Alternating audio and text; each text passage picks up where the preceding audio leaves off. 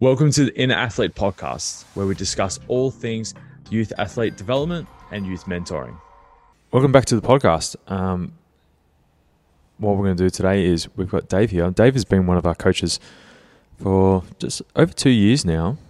He's been here since almost from the get-go when Inner Athlete was established here, just across the road from Moorabbin Airport. For those who don't know, he is one of our residential powerlifters. Well, he's just jacked as a coach, really. Super strong, competed recently in a competition, did relatively well to his standards. But he is a very strong lad, a very humble lad as well. Yeah. Very humble, very humble. But what we're going to do today is we're going to talk about supplements for youth athletes, and I think this is a relevant topic because we have had quite a few conversations with not just our youth athletes, but just some of our younger members in general about the supplementation utilization, and they want to get a bit more out of their training. So what we're going to do is Dave and I are going to go a little bit deeper into this topic and give you like a final verdict on what supplements that we believe that are relatively safe for youth athletes, but so what are some red flags at the same time? So what are the green flags and the red flags when it comes to the supplementation world, but what do we need to be doing specifically first? And we need to define the difference between dietary and sports supplements as well. So Dave, I'll let you roll with it. Obviously the nature of the word supplement means that we're supplementing something. So if we go to the medication aisle in Woolies or Coles, we'll see some kind of supplement, and they'll be typically your dietary supplement, so magnesium sort of stuff, and no, keep going. No, you're right. Yeah, magnesium, iron, vitamin C, vitamin B, that sort of stuff. So they're going to be your dietary sort of supplements. Whereas we want to be able to find the difference between a dietary supplement and a sports supplement. And so that's what we'll go into more into today. So sports supplements are going to be more things that are designed and manufactured to help sport performance. But in that sort of industry, there's going to be the good sports supplements and the bad sports supplements. So Yeah. So I guess with the sporting supplements world, obviously it kind of gets broken down to help to improve performance, but then they can also be broken down to help improve recovery as well. So when it comes to like the marketing side, how do you think it's been sold to the general public, but how do you think it's been sold to younger kids? Because like you've got Logan Paul, you've got KSI, you've got The Rock, you've got all these big celebrities now that actually attract the younger market, the younger kids, and they're actually buying up these products and consuming them. Why is it so appealing for people to actually take sports supplements in their training? Or what's kind of like, what are they being sold? Yeah, I guess if we look back to the dawn of social media and the Hollywoodization of the male physique and things like that, is obviously society or today's sort of beauty standards are that you're ripped, you're lean, you're six-pack abs, you've got muscles and things like that. So people believe that they have to look like that, and so the sports supplement industry, or this is the bodybuilding supplement industry, will target supplements to have that outcome. And young kids, 14, 15, 16, 17, 18, starting to go to the gym, want to take supplements that will help them achieve their goal of getting leaner, put size on, be more athletic and things like that. So essentially they're being sold in a way that will help the person or the athlete achieve their goal, but perhaps the athlete being sold to has unrealistic expectations of how quick they're going to achieve that goal, and they think that this supplement's going to help them get there quicker, or if not, instantly. I think that's a good point. You said, I definitely think it's for kids these days. We're in the world of instant gratification. So I think a lot of kids want to try and fast track the progress, fast track the road to achieving their goals. And I believe this can be a bit of a trap for people that they get sold that it's going to help them with X, Y, Z. But if we go back to the literature and just basically if we consume a well-rounded diet, that's going to cover a majority of that anyways in the first place. As you mentioned before, supplements is just an add-on to get that extra 1 or 2% from your training. But let's go a little bit deeper. Like, we've kind of got two worlds. We're like, people that want to put on mass. We've got people that want to drop weight. Then we also got people who just want to just push themselves to oblivion in terms of like the performance side. So let's go in the subconscious desire. So we talk about like mass gainers. Like, what's the purpose of a mass gainer for young kids specifically? So essentially, a mass gainer is just I guess you could say a dietary and a sports supplement. It's typically protein powder with some sort of digestible carb source, so whether it be dextrose or something along those lines.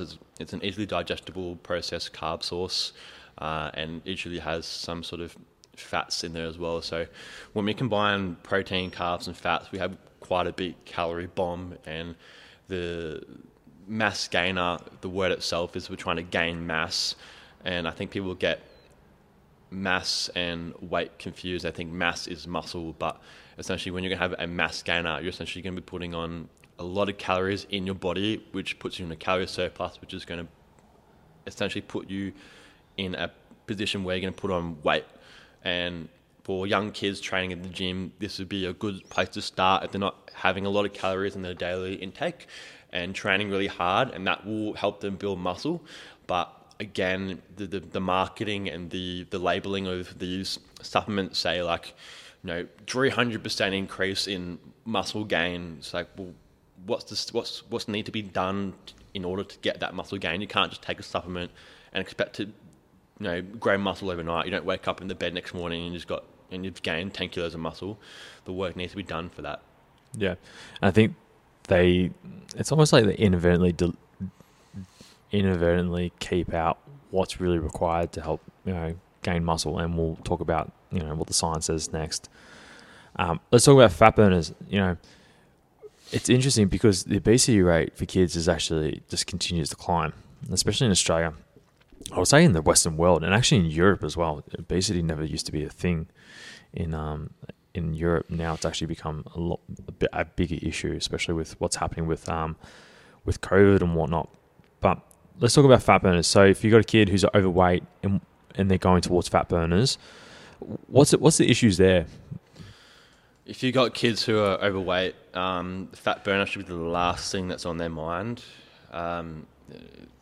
Even for males, females who are overweight, fat burner should be the last thing on their mind. And again, it's the marketing that is telling them, hey, fat burning, take this supplement and we'll burn 3 kilos in 3 days or whatever. So, but the kids, they're constantly bombarded by pressures to, especially that young adult phase, 14, 15, 16, 17, 18, is they're told they have to conform to a specific body type, and that will typically be the leaner body type, especially if they're in a sport where their body type is essential, so swimming, gymnastics, even tennis to some extent. And fat burning is it's essentially to go into more of what's actually in a fat burner. It could be things like caffeine, certain thermogenic compounds that will help boost metabolism and heat the body up to help burn more calories throughout the day, and just certain ingredients in that will help metabolize fat, but perhaps not burn body fat in a net deficit to actually remove body fat from the body. But if people who are overweight and kids who are overweight, focusing on things like the low-hanging fruits, and that's the big picture that a lot of people are missing. The low-hanging fruits that will actually get them to lose weight, like proper sleep, proper nutrition, proper training, and actually being in a calorie deficit and understanding what a calorie deficit is and how to get in a calorie deficit in how to get in it and how to stay in it, and the things required around that as well. Yeah, and we'll cross that in a sec. The last one is, I guess, the sporting performance. So we're going to talk about like pre-workouts, branched chain amino acids. We all have heard that, and the research with that as well is quite funny actually. With pre-workouts, we know a lot of kids get tired and fatigued, and they want to be able to come in, get a nice pump, and feel like they've worked really hard and pushed themselves really hard in the gym. As we mentioned before, fat burners are literally the kids shouldn't even be there in that territory in the first place. Let's talk about pre-workouts. Like, look, some kids are going to experiment with caffeine, coffee. We know a couple of kids that have coffee, and we just kind of have a discussion around that with them specifically on a case-by-case basis. And it seems like they've, one of the girls we work with, she was having 2 or 3 cups of coffee a day, and we managed to get her down to 1, which I'm pretty happy with. But yeah, let's talk about the effects of like caffeine in terms of sporting performance and for kids, and Yeah, so caffeine, by the biochemistry side, essentially it just makes you more alert and it gets those sleepy hormones away. So that's why you'll take it first in the morning, because it starts to take those sleepy hormones away.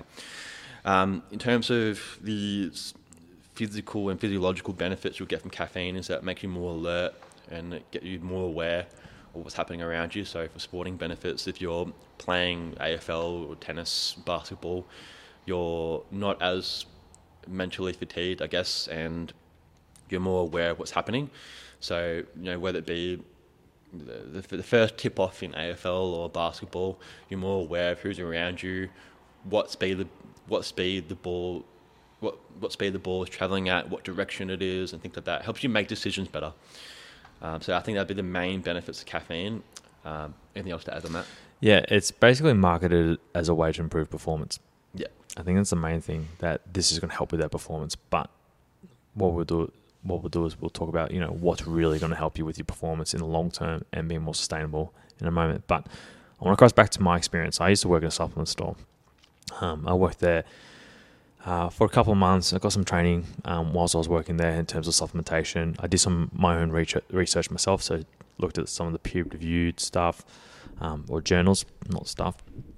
And yeah, started to read a lot more and listen to a few more experts within the field. Lane Norton is definitely an expert in this field as well, and he's someone who's quite reputable within the bodybuilding, performance, and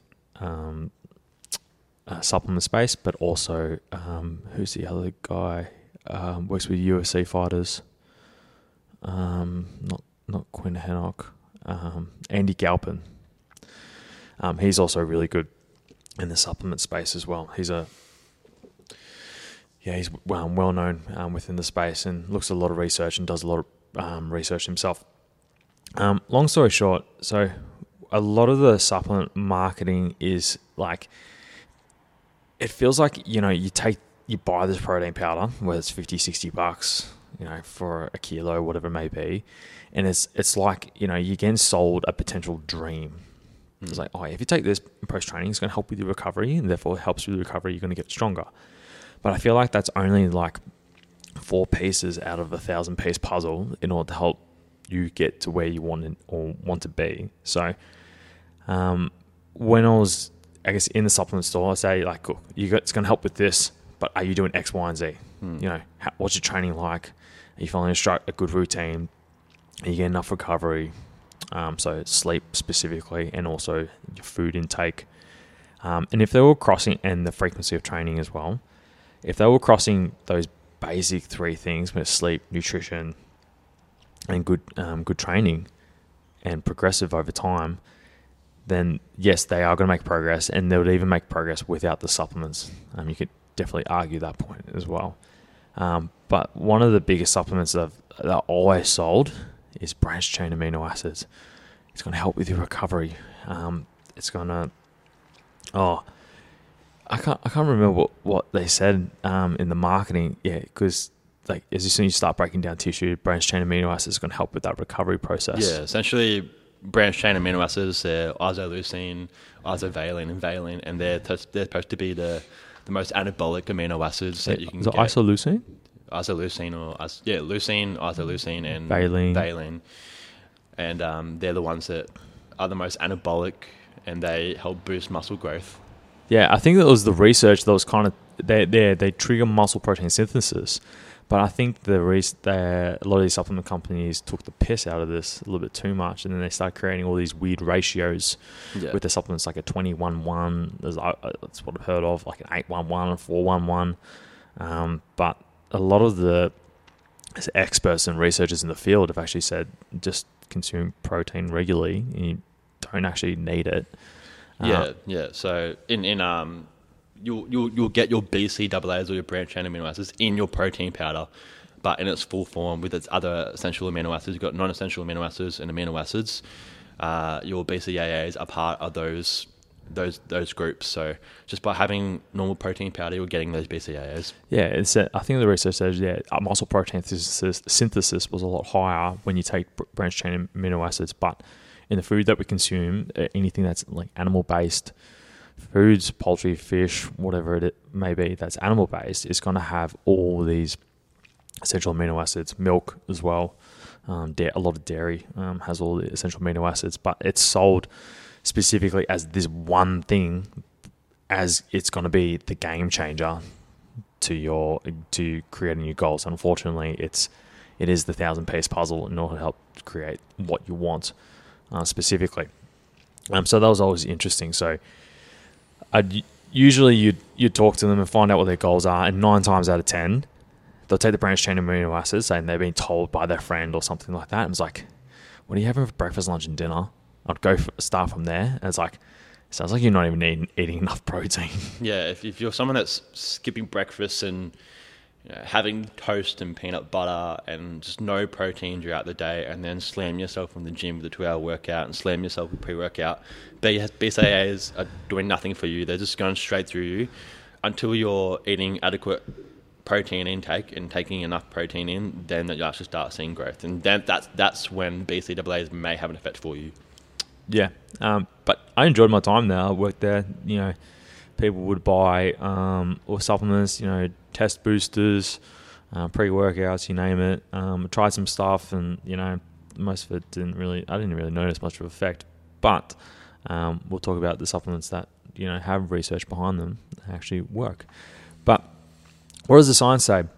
If we get sleep, nutrition, and good training, they're going to be the key factors in order to achieving your goals, whether it's improve your strength, power, speed, recovery, to be able to play a full season as well, and also be able to return from injuries as well. So long, if you sustain an injury as well, if you can get these elements under control, it's actually going to really help you move in the right direction. And the supplements is kind of like, it's not really necessary. I think I might be wrong on this, but I think one of the main stats is like, if you have between 5 and 6 hours of sleep a night, your risk of injury goes up by 50%.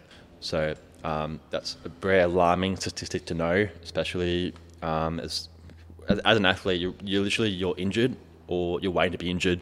So the nature of the sport is that if you're not injured, you're very lucky, and you want to do as much as you can to stay on the field. The best ability is availability. So yeah, and we harp this on with a lot of the members here, especially the young kids. Is like, if your sleep isn't good, we need to make some modifications pretty quickly in order to get it back on track. Because if once your sleep does get into a bad habit, it takes a bit of time to get back into a good habit or good sleep cycle, specifically. So number 1 is sleep, and I think it's a really big one. Number 2 is nutrition. Like, most kids don't even understand what good nutrition is these days. I don't think it's really taught. Yeah, I think back to when I was 12, 13, 14. I didn't even know what calories were. I just ate food because it tastes good. So I think as a fitness professional and a youth fitness specialist is to do our best to educate the kids around nutrition and why we're eating certain foods. And one thing that you and I have both seen in an athlete is kids don't eat enough protein, and I don't know whether it stems from a parent's thing, or if maybe there's a stigma around protein. Or if you eat too much protein, you look like Arnold Schwarzenegger. I've been eating heaps of protein. I still don't look like Arnold Schwarzenegger. Bad for your kidneys and liver. I've heard that one a few times. Before. But if you're really concerned about your kidneys and liver, get a blood test. That's probably the best way to start seeing if things work for you. And yeah, the science might say this, but the science doesn't test you. And at the end of the day, the science is an average, and you may or may not be part of that average. And going back to the protein thing, most kids don't even meet their protein requirements for growth and development. I can't remember the exact range, but I think it's between 0.8 to 1.2 grams per kilogram of body weight For muscle maintenance? Or just, for development.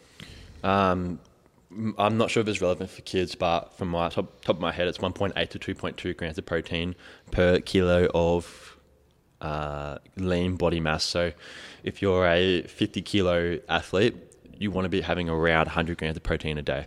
Yeah, and it's not too difficult these days, actually, to get that amount of protein. So that's number 2. Number 3 is good training. Let's talk about, we can go pretty deep into this really quickly, but what are the issues that we see with a lot of kids when they start training in the gym and I guess, they're trying to get results from their training? Again, I think it just comes back to the stigma and the betrayal of the gym. Unless you've got someone who who's been to the gym before and actually done a proper program, most kids will come to the gym, start doing bodybuilding style workouts, especially for young males, and I guess young females. Is that young males will look to improve their size, build curl for the girls, mirror muscles, chest, biceps, triceps, shoulders, all that sort of stuff. Don't skip legs, skip legs as well. But for the girls, it might be glutes, looking lean and things like that, and building their glutes, and the whole freaking industry built off booty bands and booty programs, things like that. But that's to the detriment of the athletic performance. Yeah, if you want to become athletic, you need to train like an athlete. Mm-hmm. It's pretty simple with that one. But let's go for the final verdict. So let's talk about protein. So we talked about kind of the protein needs before. Yep. So protein, we can group it under a sports and a dietary supplement. If you are someone who's incredibly busy and can't afford whole food protein sources, chicken, beef, lamb, tuna, meat-based proteins or dairy-based proteins, protein powder might be the way to go for you because it is a supplement. So if you need to supplement on top of your current intake, go for your life. Yeah, I don't always recommend or make the suggestion for our athletes to always go down the protein route. I always like to make sure they get whole food sources first. And as you mentioned before, a supplement is more of an add-on at the end of the day. Creatine. Let's talk about creatine. We haven't talked about it. I've been holding off. So creatine, it's one of the most widely researched sport supplements out there at the moment. So creatine, you'll always find in a sports supplement store. You'll always find it in, you may find it in a Woolies. You definitely find it in a Chemist Warehouse. Essentially, it's a performance enhancer for your phosphocreatine system. So the ATP-PC system. That's the first system you use in any sort of explosive style movements, things like that. So to put it shortly, when you're doing explosive style movements, you'll run out of that creatine stores, so to supplement it, you're essentially bolstering more of what you can do. So it definitely does enhance performance, but I think some people think it enhances performance in a way way too much than they think what it should be. Yeah, when I first used creatine, I felt like my bench was flying out of nowhere. It was absolutely amazing. Placebo? I don't know. Maybe. I don't know. But it definitely felt a lot more than normal. I know some of our members do take creatine as well for the performance and the recovery elements, and especially for those who play high intensity, so repeated high efforts. This can actually be quite good for them, especially with their training. Let's talk about the pump. Let's talk about beta-alanine, citrulline, malate, and beetroot powder. Yep, so beta-alanine is, again, one of those widely researched sports supplements. If you've taken a pre-workout supplement before and you felt the tingles and you feel like the skin's really itchy, you've got beta-alanine to thank for that. Most people will take beta-alanine for that reason. They like the tingles. Some may not. But essentially, the function that beta-alanine has in the body is that it's a lactic acid bufferer. So it's actually a fatigue bufferer. So for sports that do work in that lactate threshold area, supplementing beta-alanine may actually be helpful.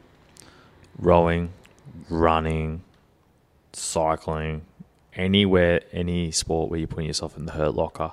That's it. In an acid bath, Yeah. most people call it.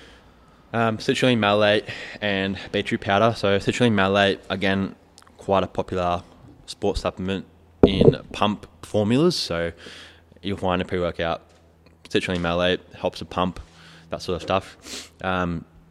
Essentially, it's a vasodilator. So vasodilator means it dilates your arteries to help with nutrient delivery. So when you've got a pump, you want to get those arteries and circulatory system as dilated as possible to get those nutrients and get the pump. Beetroot powder, a little bit different. So this is naturally occurring. Beetroot powder is high in nitrates. Nitrates induce vasodilation as well, so you also get the pump through that. Yeah, and I've actually suggested a few of our members to actually take this during their off season and pre-season, especially when they're doing a lot more high volume based training.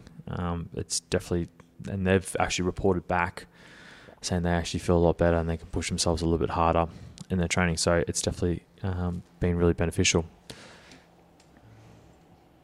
But yeah, we're going to wrap it up there today. Do you have 3 key takeaways that people can take home with them about supplements for youth athletes?